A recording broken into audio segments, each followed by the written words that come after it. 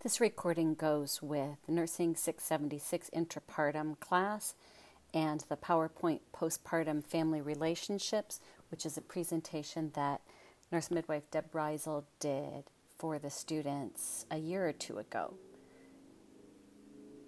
Slide 2, the outline is going to be talking about attachment and secure attachment, parental behavior, co-parenting, family patterns, and then how we as midwives can support positive family relationships. Slide 3, definitions of what is attachment and what is attachment theory. So attachment is a bond that ties one person to another in a lasting and enduring way. And then attachment theory is interested in the ways in which primary bonds affect many aspects of life, such as relationships, self-concept, confidence, trust, self-efficacy, exploration of the world, risk-taking, and more. And it's specifically interested in the ways that these early primary bonds affect the entire life. Psychology Today says, the early experience of the infant stimulates growth of neural pathways that will sculpt enduring patterns of response to many things. So how is attachment formed? Babies are born able to recognize the differences between people, and by 3 months they show an expectation of emotional states. Their expectations are based on the experiences that they have with their primary caregivers. So if their primary caregivers respond to their needs, then their experiences are positive and their expectations are that their needs will be met. Remember back to Erickson's stages that the first stage between birth and a year is trust versus mistrust. So an infant learns to trust the world when its needs are met. There's an internal working model that's in place by 9 months, and babies apply this model to new people and situations. So brain elasticity in those early years accommodates easy changes to this model, but only through age 4. And after the age of 4, the changes are really only made through rational process and conscious unlearning of that internal working model. Slide 4, Mary Ainsworth described 4 different attachment types, and this was back in 1965, and that the style of caregiving directly informs the internal model the baby will create, and therefore the expectations they will have of the world. I have one caveat for this, and that is that babies are all different. I had 4 babies, and they were very different babies, and they're very different adults. So while there is definitely evidence that parenting styles affect the way a child is and the way a child grows, it's also a mistake to blame parents for children's challenges and children's struggles. So this is not intended to blame parents, but more to inform how we can influence parenting styles and we can model behavior for parents. Slide 6. The first type of parenting is secure attachment, and it's where caregivers are responsive to babies' cues, such as cries and struggles, and signs that babies want to interact or that babies want to rest. Caregivers are emotionally predictable and they're sensitive to their baby's experience. The babies will communicate all feelings openly, and they expect caregivers will respond and be helpful to their needs. And then as a young child, they confidently learn and they explore their environment. They have increased flexibility, resourcefulness, resilience, empathy, and they develop good relationships. They can elicit support when they need it and have fewer behavior problems, negative emotions, and impulsivity. The second type of parenting is avoidant attachment, and this is where caregivers ignore, reject, or punish babies, particularly for being distressed. Negative and inaccurate descriptions, such as, "He's crying just to spite me." Babies appear somber or expressionless in situations distressing to most infants.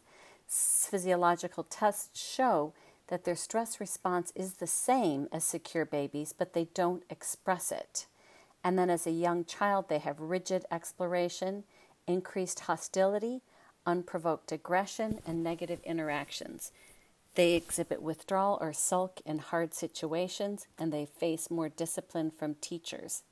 For an example of these types of avoidant attachment behaviors, think about the orphanages in the Ceausescu days of Romania. So this was in the late 1980s when his policies punished families for using family planning, and his ideas was we need a bigger workforce. So parents were overwhelmed with poverty and gave up babies to orphanages, and foster parenting and adoption was not a thing. So these infants were all in orphanages where they were basically lined up in rows of cribs, and they were not cared for, and nobody interacted with them.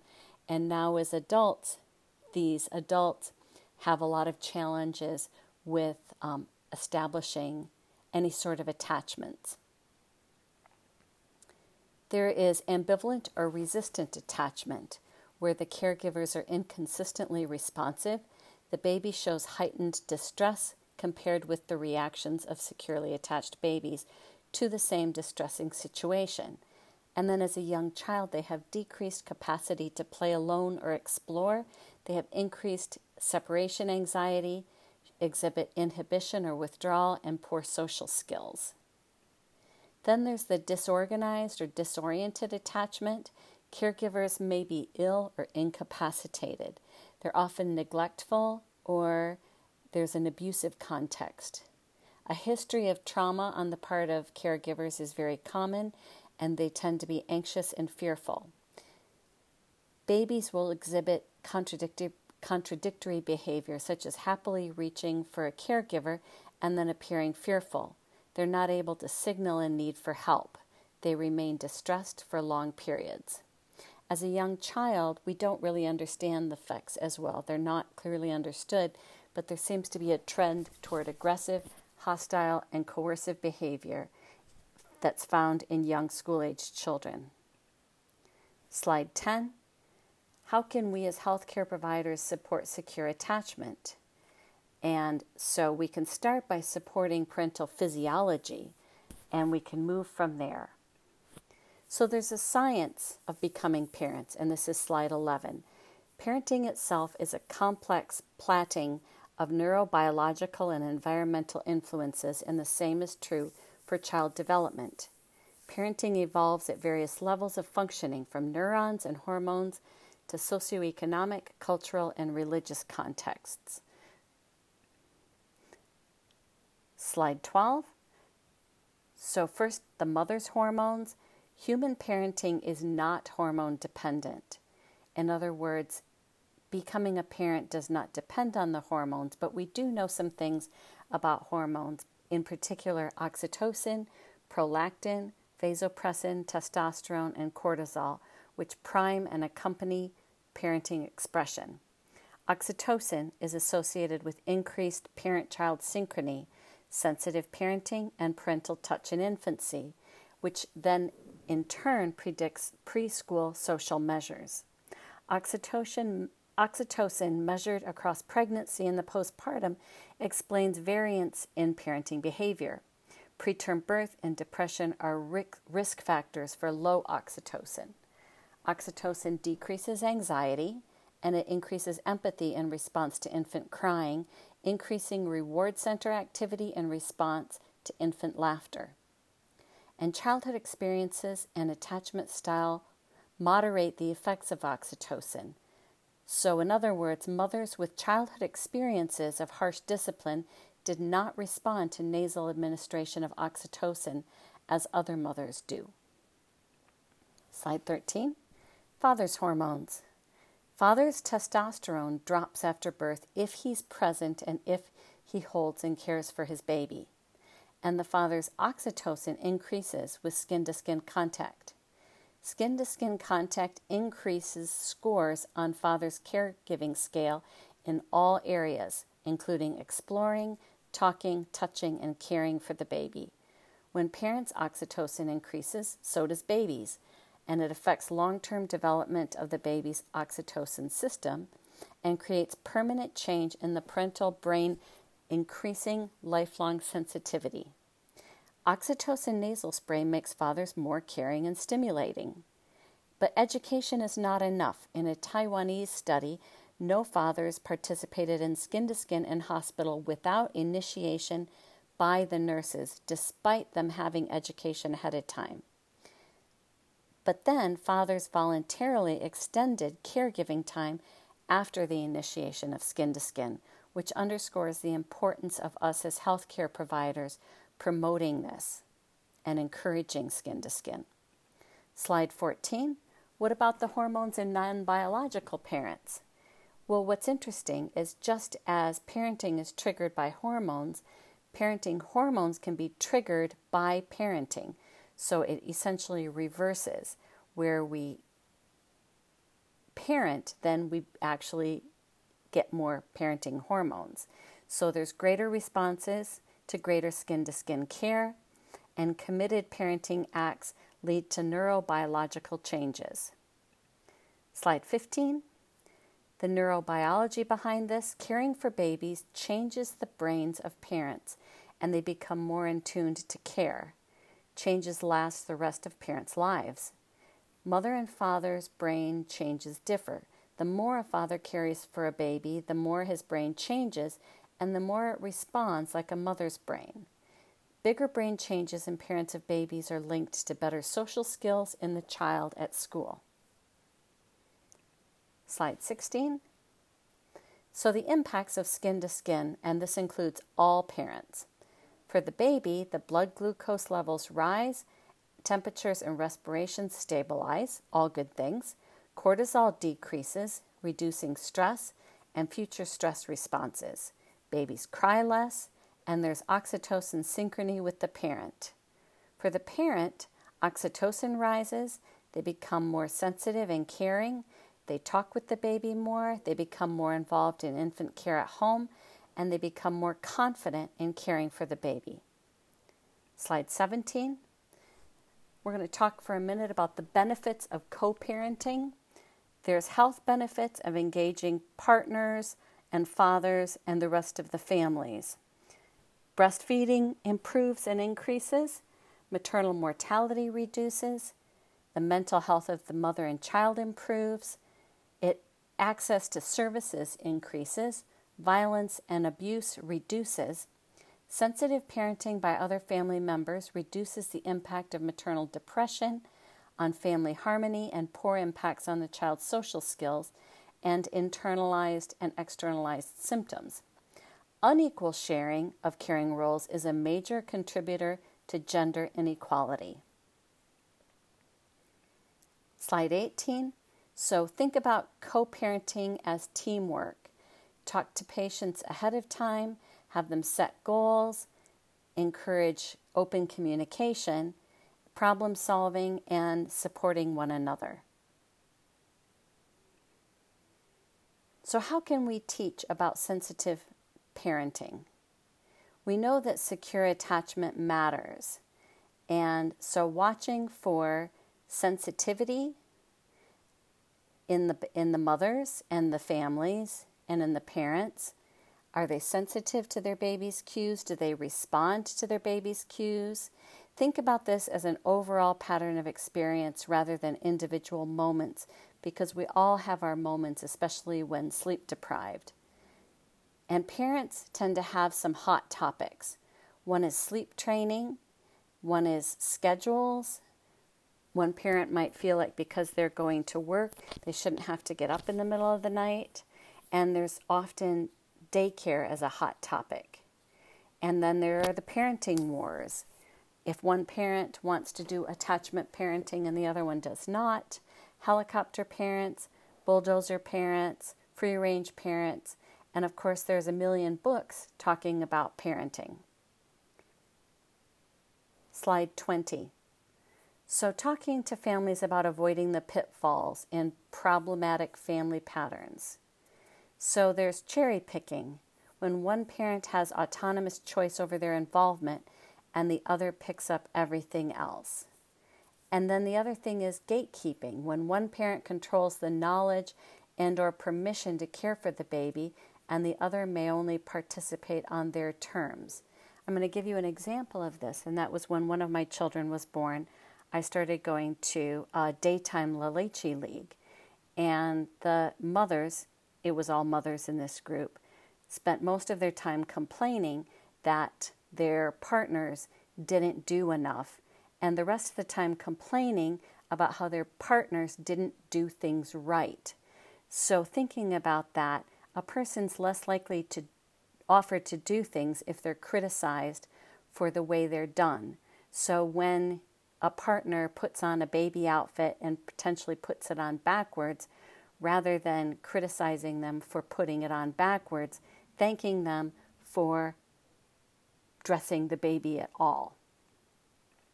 Slide 21. So what's a midwife to do? First of all, assess that parental sensitivity when you're in with the patient doing your postpartum rounds. Watching, do they acknowledge the baby? Do they gaze at the baby, vocalize to the baby? Is there affectionate support, affectionate touch? And then another thing is modeling. So you acknowledge the baby, you talk to the baby, hold the baby. And then the other thing that's very important is affirming. So one thing I often do is, as I'm holding the baby and the mother is talking to me, comment on how the baby will turn to look at the mother because the baby recognizes her voice. So just pointing out things to the mother to express how smart her baby is, how beautiful her baby is. It all seems very silly, but it's all very important in affirming and also modeling how we can care for babies. Slide 22. Again, modeling sensitivity. Noticing, oh, your baby is so alert, your baby's looking around, look at how smart your baby is. Your baby recognizes your voice and that sort of thing. Slide number 23, some tips for promoting great family relationships. During antenatal care, invite partners to appointments and speak directly to them, asking them specific questions. Encourage partner responsibility for providing good nutrition, time for rest, hands-on relief of pregnancy discomforts, and postpartum planning. Prompt shared decision-making and goal setting around birth preparation, breastfeeding goals, postpartum care plans, and newborn care, and provide useful, inclusive materials and recommendations.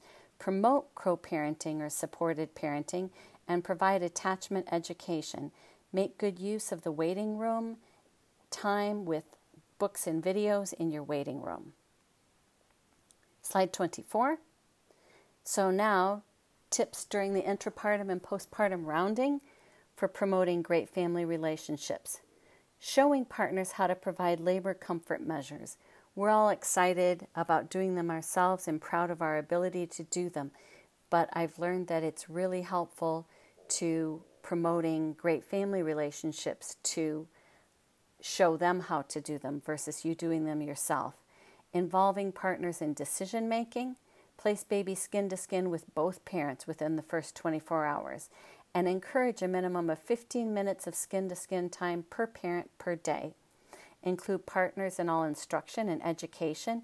Give opportunities for practice of skills such as swaddling, diapering, and bathing baby. Point out baby cues and model awareness of sensitivity to baby's body language. Ask about plans for home care for mom and baby, and provide postpartum and self/partner care resources. All right, now to postpartum office visits. What can a midwife do? Provide attachment-informed answers to common questions about sleep routines, growth spurts, breastfeeding, and getting out with baby. Point out baby cues and model awareness of sensitivity to baby's body language. Assess the well-being of both parents. Ask about co-parenting and relationship stress. Give words to their experiences, drawing from family planning knowledge, both highlighting strengths you see and naming problem patterns. and then provide resources and recommendations for websites, books, and local groups or professionals. And then we also have a responsibility to the community to engage in the community, so participate in antenatal and postnatal groups for partners and couples, participate in public information campaigns to raise awareness of the roles that partners can play in supporting pregnancy, birth, and the care of babies, connecting local parents to the global conversation about fatherhood, co-parenting that's challenging local cultures everywhere, pilot and evaluate new approaches to add local data to international evidence, and promote existing international knowledge to policymakers and practitioners at the national level through briefings and meetings. So essentially what this is you volunteering in your community, you supporting research in parenting, and you also being a political advocate for good policies around parenting. And then the final slide, slide 27, provides you with some recommendations for parents and also providers. Thank you.